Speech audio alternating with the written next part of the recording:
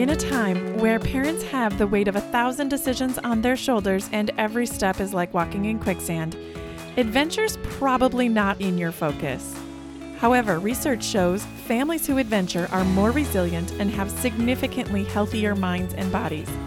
The purpose of this podcast is to help families connect through simple and authentic adventure experiences.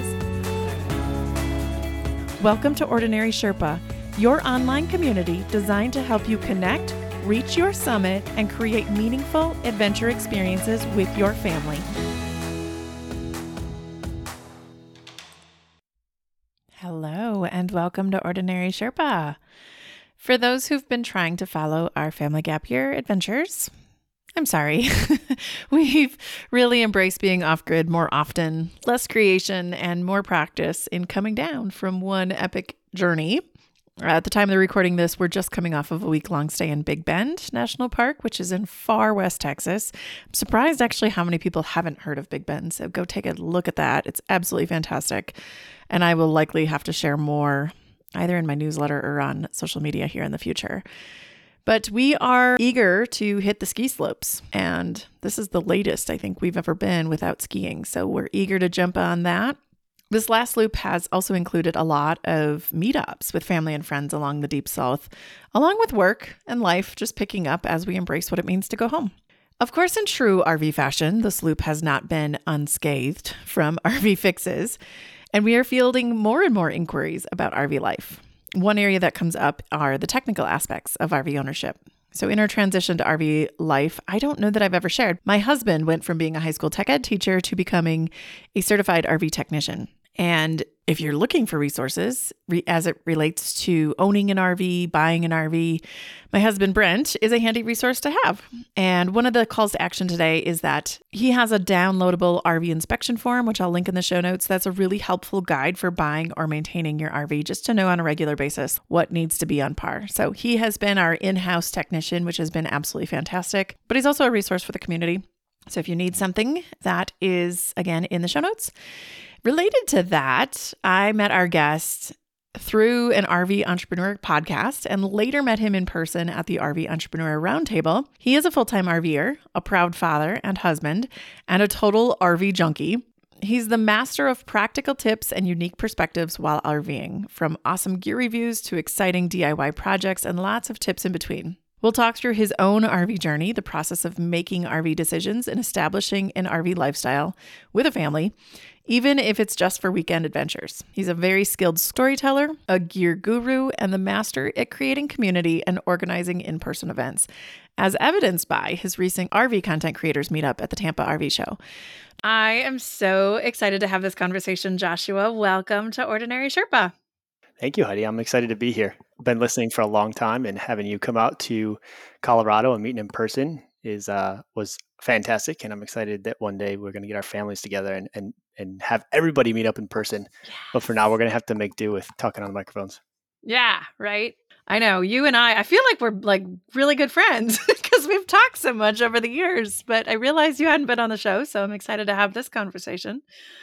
Let's give people, though, an introduction to you, your family, and your brand a little bit. So tell me a little bit about what kind of got you into RV life, or what was maybe the motivator for you and your family.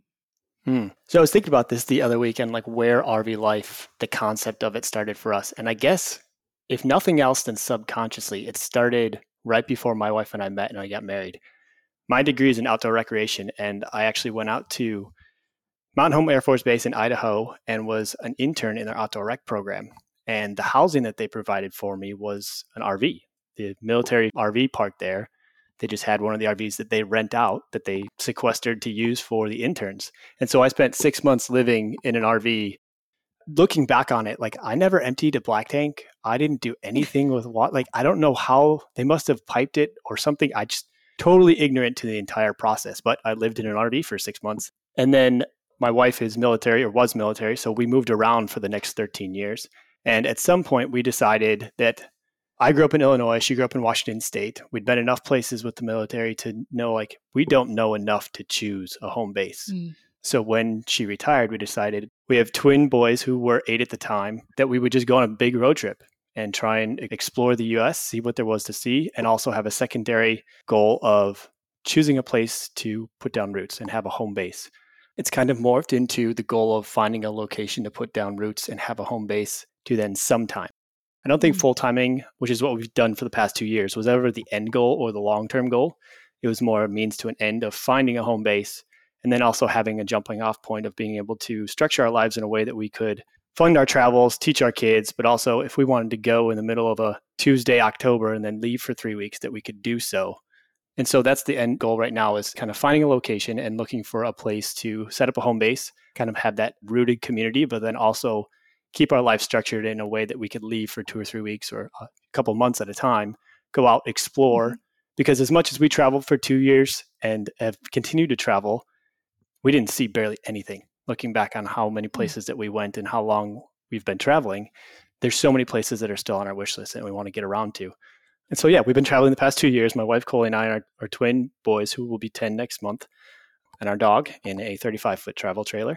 I guess we started out in a pop-up camper because that was what our minivan could tow. Wow. At the point, we were living in Louisiana. And so as much as Coley is very outdoorsy and she likes being outside, she doesn't necessarily like living outside. My gateway of getting everybody into this was having a real bed to sleep in and air conditioning in Louisiana. So we had a minivan, a pop-up camper. A minivan could tow this small pop-up camper, and it had 2 real beds and air conditioning. And so we ended up having 2 pop-up campers before we ended up getting our current travel trailer. I heard somebody say that, pop-up campers are kind of a gateway drug. They get you in with what you got, and then they kind of hook you on RV life. And yeah.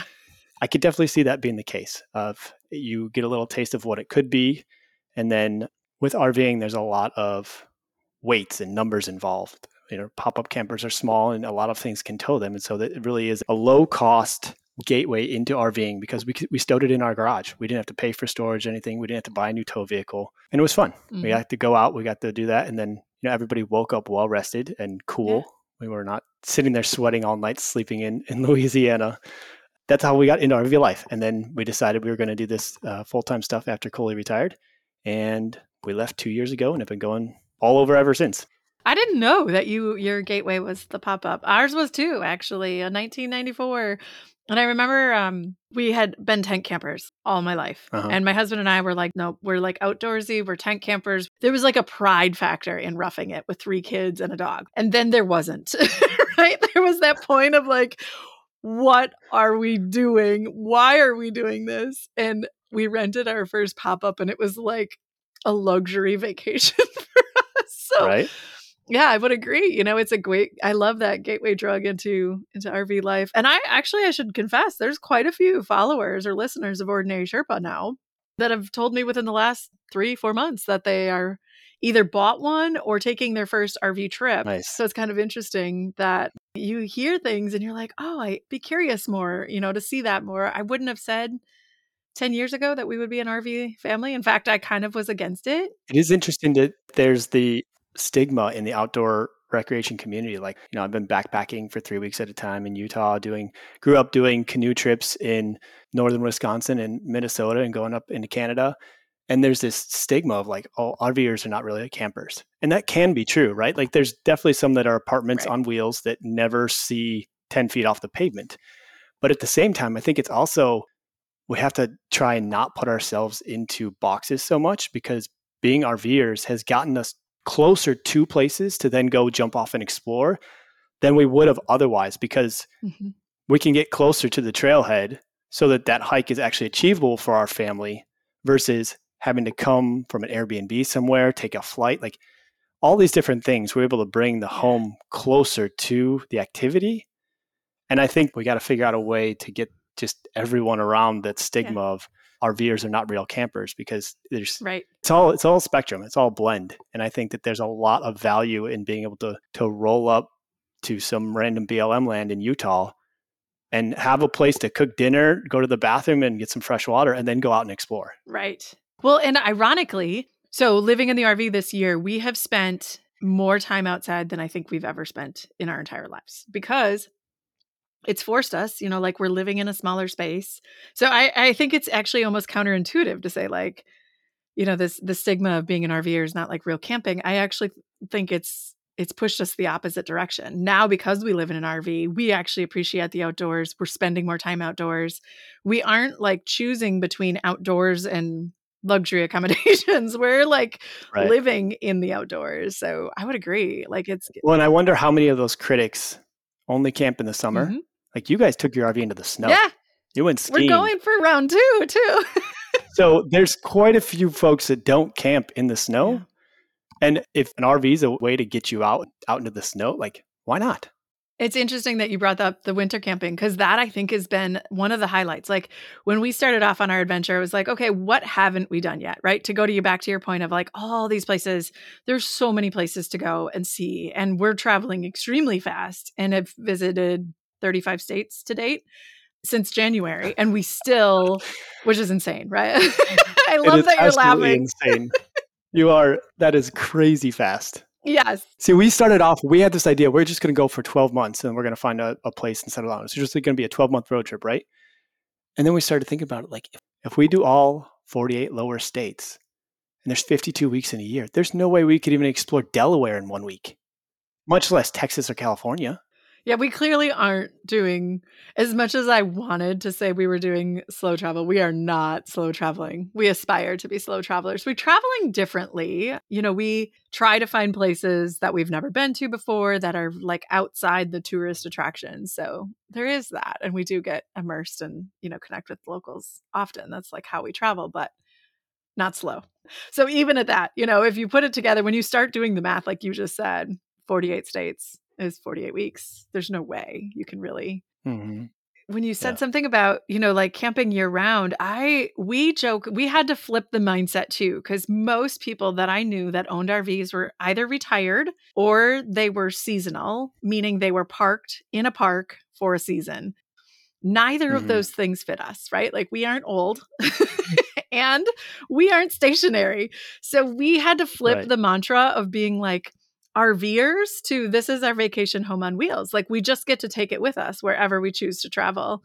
And for whatever reason, that seemed to help me get out of this RVers are plush or RVers are, you know, like all those different like perspectives on is RVing good or, you know, where does it fall on the spectrum? So it's kind of interesting. It is interesting because you can spend $5,000 on a really good teardrop camper up to a couple $1,000,000 on a Class A motorhome. And I think everyone based off of their prior experiences has an image that comes to mind when someone says RVing, and your experiences and that image dictate your opinion on what they're talking about, even though it may not be what they're intending, right? Like, so somebody who's going to Arizona for 6 months out of the year, they put their rig in a spot and then they like live out of it as a house.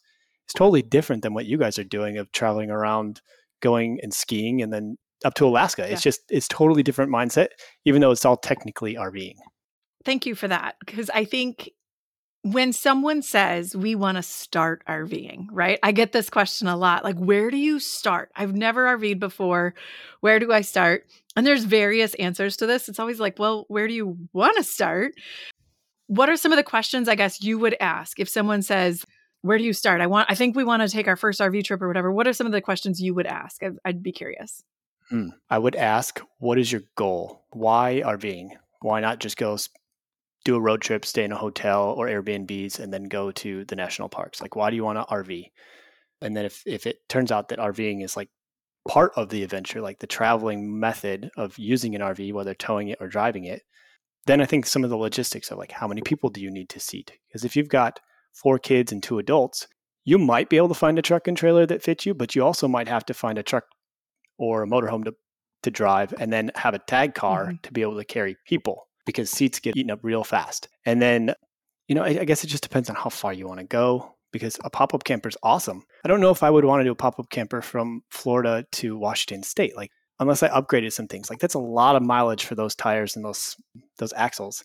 It's totally possible people do it, but it's different traveling cross country in something that you have to set up every day versus being able to roll into a campsite at 9 p.m., open the door and go to bed. So I think probably just a lot of the logistics of like, how much do you want to spend? What do you already have available to you? Do you have a truck or do you just have a Honda Civic? How many people you have? Where you want to go? Because if you want to go in the backcountry, you might choose a different rig than if you're just going to stay at RV parks and then travel out. I think there's a lot of value in, having something like intentionally treating something as a home base and then having a vehicle that can take you out and explore. Like the Class A's that are towing a Jeep Wrangler, like they've got a lot of capability because they can just drop one or the other and go places, go explore stuff, and then come home and have everything plugged in. I don't know. I don't know if that answers your questions, but there'd be a lot of logistical questions I would ask.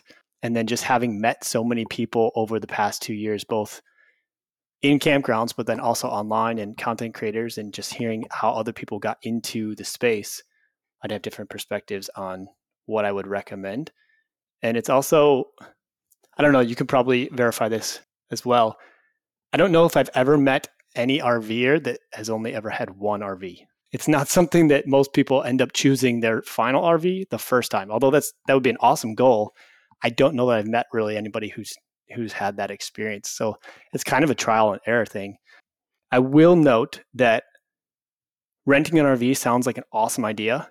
I would encourage you, if you're going to rent an RV, do it for like more than 2 weeks because there's a lot of ramp up and ramp down time with getting into the RV, especially if it's not yours, right? Like all of the little things you don't think about, cutting boards, coffee makers, paper towels, all that stuff that you're going to have to figure out, load up, get in there. Then you're going to have to learn how to use the RV, all the electrical systems, water systems. And it's not difficult. It just takes time and familiarity, like being around it. And so I feel like a lot of people will rent an RV for 5 days and go to Disney World. Well, there's a lot of the learning curve is steep to be able to take that and go explore somewhere, even somewhere as connected as going to Florida and staying in an RV park. There's just so much to learn about the RV itself that you spend so much time in such a short duration learning about the mode of transportation versus actually using it to get where you want to go. If you're going to rent an RV, I would suggest going for more than 2 weeks. Otherwise, I feel like you're going to have an overwhelming experience because there's just things to figure out. Not difficult, but just so many that it may not be worth it. The checklist is long. We had the pop-up, and then we rented a couple Class Cs, and we thought we were going to buy a Class C. But it's interesting, like the criteria, to go back to your point of like what questions to ask. Like, how is this actually comfortable, right? Or like, what are the things that are going to be, this is silly. And when I say this out loud, it sounds ridiculous. But one of the crazy criteria that we had established was we need at least 6 cup holders. And I know that sounds ridiculous, but when we are traveling down the road in our Class A, the number of things that are moving around, like the cup holder holds a lot of things. So we determined like a minimum of 6 cup holders. But you wouldn't have gotten there had we not done the drivable or had we. Did you come across a bunch that did not have 6? Yeah, a lot of them didn't have cup holders in the table. So like usually where the drivers were, there was at least 2, sometimes 4. And a lot of times there wasn't some in the table, and the sink and the table cup holders become like storage during travels. All your stuff doesn't move around. And then we have 2 behind the couch. So we actually have 8, but it was just kind of funny that those became pain points, right? It's like the littlest things sometimes can become exasperated. I'd be curious, was there anything when you went from pop-up to travel trailer that were like, these are the little things or the game changers that we really are thinking about? Yeah, there definitely were. Kind of to jump back to your cup holders thing, a solution, you could get clamp on cup holders. Like if your table doesn't have cup holders, something that clamps over the top, you could have, and then it'd be movable too. And this is why you need to follow Josh, by the way. We'll get there. Well, I think the difference going into buying the current rig that we have, we knew that we were going to be full-time in it. So there were a few other criteria that we needed over what we were using the pop-up for of going for weekend excursions. We knew that we wanted separate rooms, quote unquote. You can't see me on the audio. We wanted separate rooms. And so the boys' bunk room has a pocket door that actually closes, which allows us to be in the main living space after they go to bed. There was quite a few rigs that would fit everything else we needed, except the bunks were open to the space. And so we decided that we wanted a closable door for their bedroom. And we also wanted a closable door on the master bedroom, be able to give Coley and I some alone time and space where we didn't have just a curtain between us and the rest of the camper. So those were the 2 big driving criteria for the floor plan that we chose. And it was kind of, we went to a show, we looked around at different floor plans, we went to a dealership, walk through there. It ends up being that there's not many differences between brands. Really just got to choose a floor plan and decide what you want to do. So we found a floor plan we liked, and then we just scoured Facebook Marketplace and found one that had been used, and I think it was maybe 6 times. The guy thought his family was going to use it more than they were, and they ended up just going out with their aunt and uncle who had a Class A, and they just camped next to them. So we got a really good deal on it used. But yeah, I think that the closable doors were the big driving factor for our floor plan. And we do have one of the larger outdoor kitchens. So it's not like underneath a bunk. Our bunk room only has 3 bunks. And so that 4th bunk spot is our outdoor kitchen, which we use all the time, absolutely all the time. And we've had that conversation too, is an outdoor kitchen essential? And I think the conclusion that Coley and I have come to is that it depends on what you're doing, right? Like if we had a bigger fifth wheel with a huge indoor kitchen, we might not use the outdoor kitchen as much. But since the kitchen inside of the travel trailer is on the smaller side, we end up cooking outside. So I don't know if there is a solid answer to would a outdoor kitchen be a deal breaker for us, but we do end up using it a lot, which contrary to other opinions I've heard, some people never use their outdoor kitchen. So you're going back and you said, what questions would you ask? I would ask a bunch of questions and I would give a bunch of opinions, but at the end of the day, they would be my opinions, my experiences, and my preferences. And so to everyone listening, if you're talking to someone who is an RVer and they're super strongly opinionated about one thing or the other, take it for what it is. It's their perspective and their opinion, because something that's super important to me, you may never even have the wildest intention of using. And that's cool and overwhelming because features built into RVs that someone may never even have a desire to use. Thank you for that, because that is very, very common in the RV, like especially with like full-time families and stuff like that. The recommendation was get a fifth wheel. And we were like, what? I don't think that fits us. Like we go a lot, right? Mm-hmm. We like the option to enjoy the ride and not be crammed into the truck if we have to. So anyway, we've now maybe changed our opinion about that. Like if we were going to continue going, having a nice kitchen would be really helpful for us to stay on the road longer or to stay in places longer and have like nicer meals. I have a little pain point with RV kitchens and RVings. What about them? Well, they're just, so my husband has become a certified RV technician, and I've complained, I don't know how long, because they're small enough, like they're small enough that it's really hard to fit a lot of our pans in there. We ended up buying special pans to fit into our oven. And then I learned, and everything burns. And so then I learned that in his certification, he learned that you can have a 50-degree variance, plus or minus the actual temperature, and it'll pass inspection. So you could have a 100-degree variance. And I'm like, that's a lot when baking, right? Like that's not, I wouldn't assume when I follow a recipe, like, oh, it could be 100 degrees less or more, or 50 degrees less or more. Like, so what you're saying is we need digital thermometers to we need actually something to tell know us what the what's actual in there. what the actual temperature is. Huh. So that was one. I thought the refrigerator and freezer space would be a deal breaker for me. It's actually turned out to be a great lesson for me. And what do we actually need this week? And not overbuying. I'm used to having a freezer in the basement at our house, so I could just like stock the freezer full of stuff. Well, we don't have that now. So it's forcing me to go back to the grocery store every week, which is also encouraging me then to buy fresh produce. So that's good. And I don't overbuy because we just don't have a ton of space, at least in the refrigerator and freezer, to stock up on things. But yeah, it's been kind of an interesting discovery of what we actually need versus what we thought we needed. Have you put a pizza stone in your oven? We tried. Okay. We bought I'm trying to think about the stone. I feel like the issue with the stone then became storage afterwards. So I feel like that was one of the things that we chose not to bring along. But then my husband also found a cast iron pan, like a flat pan that you could put in. Yeah. Yep. But Like the handles were too wide, so it wouldn't fit in the oven. So we still use it to cook on, usually like on our grill for stuff, but it doesn't fit in the oven the way we had initially intended. Just have Brent cut those handles off. I know. I told him no. I was like, no, you're going to wreck it. So we ended up putting a pizza stone in ours that fit, and it lives there. But that significantly helped in the baking of the oven, of having, because you just have that single burner and a piece of tin above it. There's like, we would put pizza in and we get a black spot right down the center of the pizza. So we put this pizza stone in there and we leave it in there for everything, whether we're cooking a casserole. And we actually use our oven a lot. That's another thing. Some people are like, I don't know why manufacturers even include ovens. And there's people who never, ever use their oven. And a lot of people actually take them out. We use ours quite a bit, casseroles or pizza, We lots bake of things. brownies and cookies all the Yeah, time. definitely. Yeah.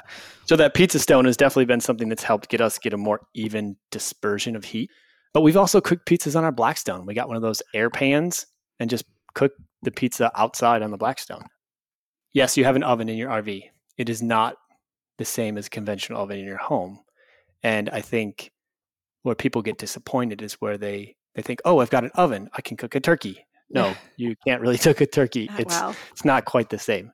So I think having realistic expectations of what you're trying to accomplish will help you lead to better choices of, one, choosing what you're going to attempt to make and thinking that you're actually going to accomplish it versus having a challenge before you. Mm-hmm. And then just, choosing which equipment is important to you. Yeah. When we were looking for our second pop-up, my criteria were quite a bit different than the first one, right? Like the first time I wanted all the stuff. And the second time I was like, if someone's removed the sink, that's actually not too big of a deal in a pop-up camper for me. Like we didn't use the indoor sink as much as we thought we would. I found a solution and came up with a way to have an outdoor sink for washing hands. But I never would have gotten to that point had I not told myself I needed this, had it, and then used it. And I was like, oh, this actually didn't work out as well as I thought it would be, because it's not the same as a sink in your house. Yeah. It's interesting when a lot of people will come to Brent and ask questions just with like buying an RV and stuff like that. And it's always interesting what they're focused on, right? Well, it's fully equipped for solar. Okay, that's great. Like, are you going to be parked in places where solar is even an option? Or like, we're equipped for solar and we have used it maybe twice. I don't know. Like, it's just not, it's interesting how you use it and what your priorities are. It actually. You're fully equipped for solar, but you're in Arizona in July. Like, you're probably running a generator for air conditioning anyway. Like your solar's, if you're asking this question, your solar's not capable of running your air conditioners that much. Yeah. Fascinating. So you've already alluded to this in several of your responses, and I want to reveal your superpower because I follow your channel. My husband follows your channel. We're always like, did you see that tip that Joshua just put out? Okay. And the one most recently that I was like mind blown is it has nothing to do with RVing, but it has to do with like simple hacks to make your life easier. So when you're doing laundry, a whole roll of quarters fits in a prescription bottle. And I was like, oh my gosh, we've been hauling around this silly Ziploc bag. It's always opening up or busting. And I was like, yeah. So Josh is the master of like RV hacks and just like knowing gear that will make your life easier. And I know this is a loaded question, but brainstorm with me some of your, not even like favorite hacks, but some of the gear that you've used that was actually more meaningful than you thought it was going to be. I think oftentimes it's easy to get into the mindset of everything in our RV has to be a multitasker, that they have to do more than one thing or they don't warrant the space. And I think over my progression of being an RV owner, I've gotten to both extremes of that. I think there's not so much of a middle road for me anymore. It's either a multitasker and I can use it for multiple things and that's obvious, or it's a unitasker and it does that one job really, really well. And what I'm thinking of here is there's the leveling blocks, the Legos that stack the yellow, orange, red. Those are super handy. And I don't know that I'll ever RV without them, but I don't use them much for leveling my RV. I use them for the stabilizers or for jacking things up. When we had a blowout on the truck, I was able to use that to put the bottle jack. Like, they're super handy because they hold a lot of weight. They're inexpensive. They're super universal and I love them. Definitely need them. But for leveling 90% of the time on our travel trailer, I use ramp levelers. And so it's a wedge. It looks like almost like a wedge shoe, but it's curved. And you can roll up onto it and you just roll to wherever you need to be level. And then you stop and then you put the other end of the chalk in. And you've got incremental leveling. And they're super awesome, but I can't use those for anything but that. And so I think I've kind of gotten to the point of having a unitasker is okay, as long as the task that it provides is valuable enough to take up the space. So I guess I'm not as into levelers as this is going to sound. But we did just have a blowout on the RV, and the axle was too low for me to put my bottle jack underneath the axle with the tire flat. And they sell ramps that you can drive up the second axle onto, and it'll lift that first axle high enough that you could change the tire, but they're huge and they're bulky. I was able to take those ramp levelers and put it and do the same thing and get just enough clearance to then put the bottle jack under, change the tire that way. Unitaskers are fine as long as they excel at the task that they are chosen to do. But multitaskers also have their place in being universal because space is limited, weight is limited. And I guess that's a big thing that I see with beginner RVers is they don't take enough time to educate themselves and realize the difference between like your gross vehicle weight rating and your payload on your vehicle. The truck salesman and the RV salesman will tell you half truths, right? Like they're gray areas. So yes, your F-150 could technically tow this vehicle if you put nothing else in it and you wanted to white knuckle down the road. But as soon as you add people to the truck or gear to the RV or propane or like, I think payload on the vehicle is a big thing that people overlook, being able to calculate that because it's different than towing capacity. Mm-hmm. And more often than not, when I've run the numbers on different rigs and different setups, you max out the payload capacity of the tow vehicle before you get to the towing capacity. For example, these are round numbers that I just made up in my head, so don't anybody get upset when they're not accurate. Say an F-150 has a payload capacity of 1,200 pounds, so 1,200 pounds, but it can tow 12,000 pounds.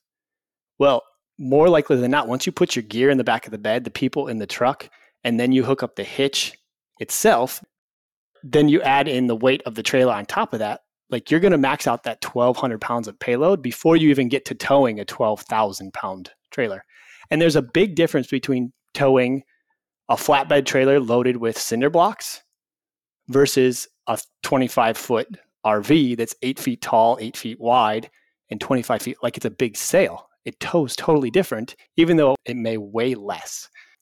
Going back to your question prior, I think that's a big one, is knowing what you can and cannot tow based off of the numbers. And also, it's hard to find a way to test it out.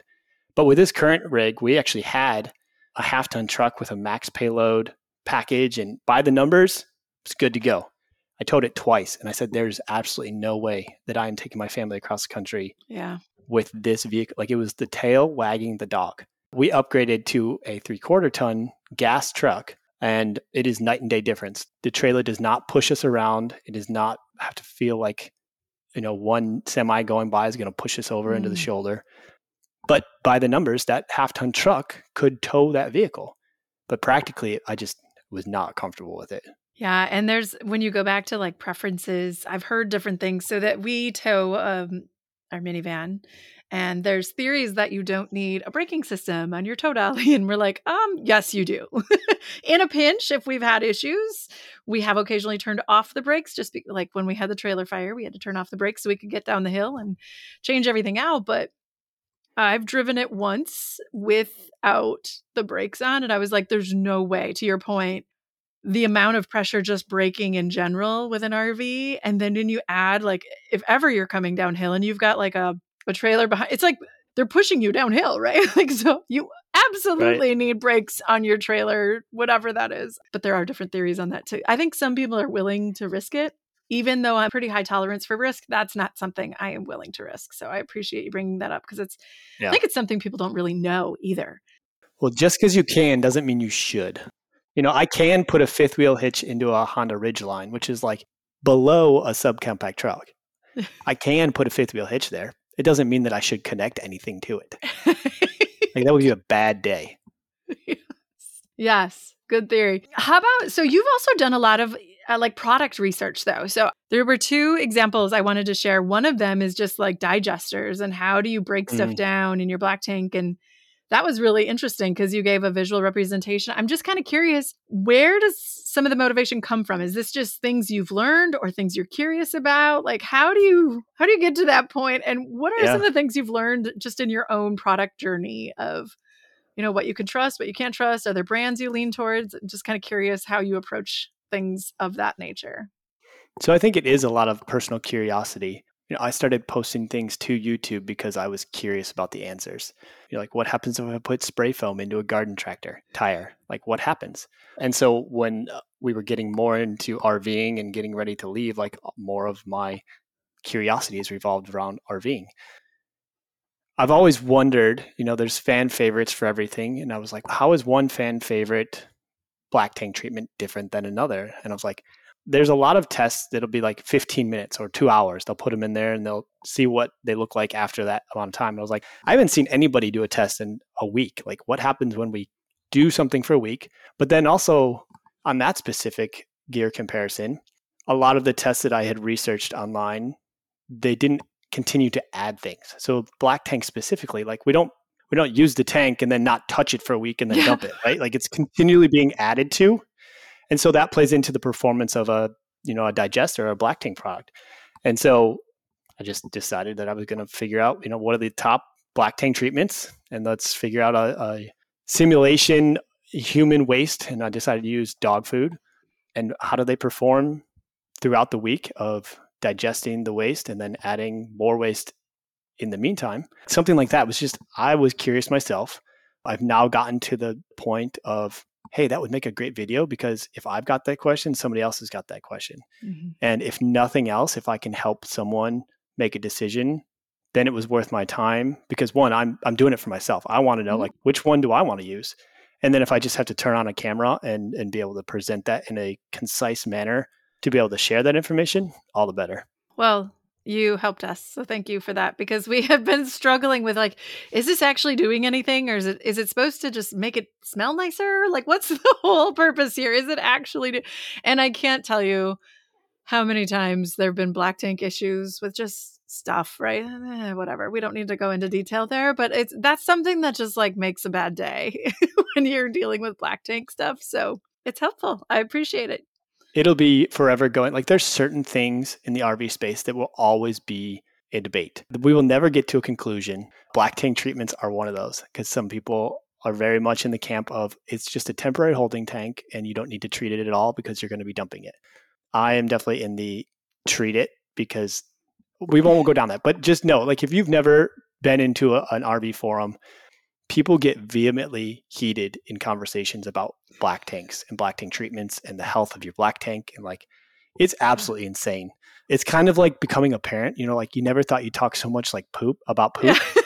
It's same with RVing. Hey, have you guys had this problem with your black tank? Or, have you ever had a clogged black tank in this manner? As I'm saying this out loud, I'm realizing it's very much like becoming a parent. Like the amount of feces talk that you have as an RVer at the campground is not something you thought that you would ever be talking about. Things I never thought I'd needed to know. Yeah. I want to give you a second just to talk about your channel and some of the forums that you have led and are leading. So Joshua, talk a little bit about your channel, RV Gear and Far, and what someone can expect. And then I want to talk a little bit more after that if someone's really interested in becoming an RVer. And I think you probably were intending on cutting it out, but the near and far that you misspoke just a moment ago of RV near and far was kind of the play on words that I was going for with the channel name. RV Gear and Far is the YouTube channel and brand name. You can find it on all the social media stuff. But it was kind of a mix of being able to focus on, going down gear reviews, how-tos, and RV tips of what the curiosities I have and answering those questions, and then being able to present those in a manner that is hopefully helpful to others and answering their questions, but then playing into the gear and far, near and far of being able to travel and using RVs as adventure-based vehicle travel is the goal. And knowing that there is some gear that will make your experience better, and trying to figure out what those would be. Instead of having people just randomly choose something off of Amazon, I went and bought a few different things and compared and contrast them. And sometimes I give an opinion, like I would choose this one over that one. And other times it's hey, I've got both of these, and look here, here, and here. These are the differences between them, and why, for this rig, I would choose this one. And for another rig, I might choose the other brand. And so I guess, yeah, it's curiosity. It's all the things that I'm curious about in making my adventures easier, more efficient, and then being able to present those in a way that is a concise answer to a question. It's fun. I enjoy it. And I enjoy it so much that I decided to create a mastermind for RV content creators that is going on 3 years old, 4 years old, maybe. And so that's another part of it too, is like I've been able to turn this curiosity and this passion into something that's more than just me. Because as much as I'm curious about which levelers I should use for my RV, I'm also curious about like, well, what's the best way to present this information? Like, is there's cameras that I should use? Or is sharing this information in this manner better for people who prefer Instagram versus people who prefer YouTube? Having a space to be able to go talk about that stuff that was RV related, but didn't necessarily fit into like the gadgets and gizmos RV group on Facebook. So yeah, it's been really cool. And to kind of draw a full circle for the audience is that like that group led me to meet Heath Paget, and Heath Paget ended up me leading to being a host on the RV Entrepreneur podcast, which is then how I met you and how we connected. And so like bringing people together and creating community in one aspect or another is amazing. How you walk down the hallway and the doors just start popping up that seemed to be a closed walkway. And then as soon as you start putting yourself in situations, the doors start popping up. Yeah. I have likened it to the motto I'm using this week with how a lot of people have been asking me, about gap year life and is it what you expected? And I was like, the question I think back to you would be, what if it's better than you ever expected? Because I think that has been both in the content creation space and in the RV space. There's so many things you can't predict or you can't plan for. And maybe my interpretation of what that was the ceiling is actually the floor, not the ceiling, right? Like there's so many things I'm seeing just in life in general. And so I love that that's where you chose to end, because I think you don't have to go at it alone. There's enough people out here, such as yourself, that can help make this journey much easier. You can kind of jump the line and not have to do it all DIY, because you've helped us do some of those things. And if you're interested in telling your story along the way, there's a content creators group, right? So it's really interesting how things have evolved along the journey, and what I was worried about maybe 2 to 3 years ago have really not been things I needed to worry about, because it's better than what I ever expected. Yeah. Oftentimes we get to the, well, what if I fail? The simple perspective shift is, what if I succeed? But it's not easy to do. It's not easy to mentally prepare yourself to like, okay, well, what if I do succeed? Like, what if my wildest dreams come true? And like, that's the way we should be seeing things. It's hard to make that shift. And then also, I think sometimes the next step would be answering that question. Like, what is your big, hairy, audacious goal? And what happens if you achieve it? Right? Like, I'm starting to think about, but I don't have a plan of like, if those goals come true, well, I'm setting myself up for failure if I don't. So instead of thinking about like all the ways I can fail, it's more worth my time to start figuring out like, what if they do succeed? Because even if I achieve 50% of that, well, I'm 100% farther than I was at the failure mindset. Absolutely. Absolutely. Thank you for that. I love being around people like you as well. And I would love for my listeners to know how to find you and where they could follow you and find out more content if they're interested. So can you give us a quick synopsis, your YouTube channel and Facebook? We'll put all the links in the show notes just to reference, but can you say them aloud real quick?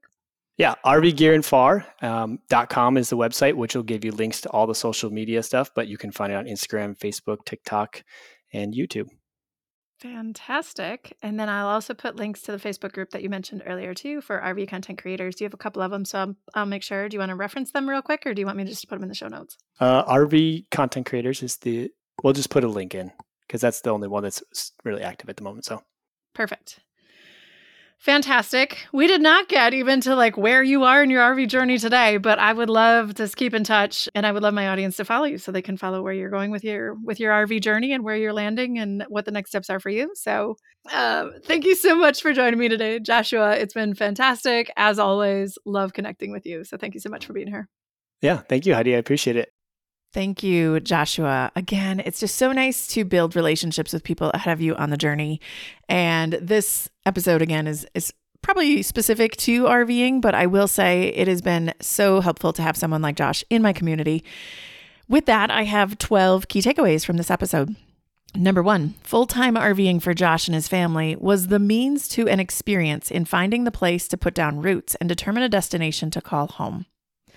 Number 2, leverage what you already have. In the grand scheme of RVing, Josh describes pop-up campers as the gateway into RV life. When they started, their minivan could tow the pop-up camper. The minimum requirements were a real bed to sleep in and air conditioning. It was through the pop-up experiment they figured out what worked and what didn't work for them. Number 3, there is a spectrum of what RVing can mean. In the end, RVing is a means to an experience, whether you choose more off the beaten path or something that never sees 6 feet off the pavement. Think of it more as an empty void that you can design what it means for you. For Heidi and her family, that meant framing their RV as a vacation home on wheels, which helped them think more broadly about using an RV to help create a unique travel experience that would be hard to recreate in other ways while still having the comforts of home. Number 4, if people are interested in getting started with RVing, some questions Josh and I discussed might be, where do you want to go? Why RVing? How many people are traveling with you would determine what type of RV setup works best for the number of people. How far do you want to go? Sometimes for long road trips in a compressed amount of time, having an easy setup and teardown at each campsite is ideal. How much do you want to spend? What vehicles do you currently own? Much like the Sherpa philosophy of meeting people ahead of you, such as at campgrounds or online, and the RV Content Creators Group is one example, many were able to offer perspectives on what their setup is and what works for them, which is helpful. Number 5, asking questions from existing RVers will help you get their opinions, their experiences, and their preferences. Having the ability to filter their feedback through your preferences, experiences, and opinions will be important. Number 6, there are so many things to learn about with an RV as a mode of transportation that even though it's not difficult, it can become overwhelming. If you choose to rent, Josh suggests building in time to familiarize yourself with the ramp up and the ramp down for learning, packing, and unpacking time.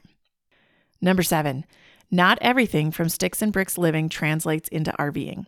For example, cooking and baking, having realistic expectations of what you are trying to accomplish, and then what equipment can help you accomplish the tasks that are important to you. The best predictor of what you need in the future is testing out what you already have, use it, and determine how important it's going to be going forward. Number 8, there will be items that have multiple purposes, and there's items that have a single focus but do that task really well and may warrant the space. Given the space and weight limitations of RV living that comes along with towing and payload are things that any RVer needs to be mindful of when determining what is nice and what is necessary. Number 9, truck and salespeople might tell you what Josh calls half-truths. Yes, maybe your F-150 could potentially tow your rig if you put nothing else in it. There is a big difference between towing a flatbed full of cinder blocks and towing a 25-foot-long, 10-foot-tall RV, which acts like a sail in the wind. As a beginner RV camper, Josh's advice is to educate yourself about the difference between towing capacity, payload, and knowing your weight when you're fully loaded. Number 10, just because you can doesn't mean you should. What a life lesson to keep in mind. Regardless of the context, this mantra has been so helpful for our family in setting boundaries across all sectors of life. Number 11, lessons from RVing and parenting have many parallels.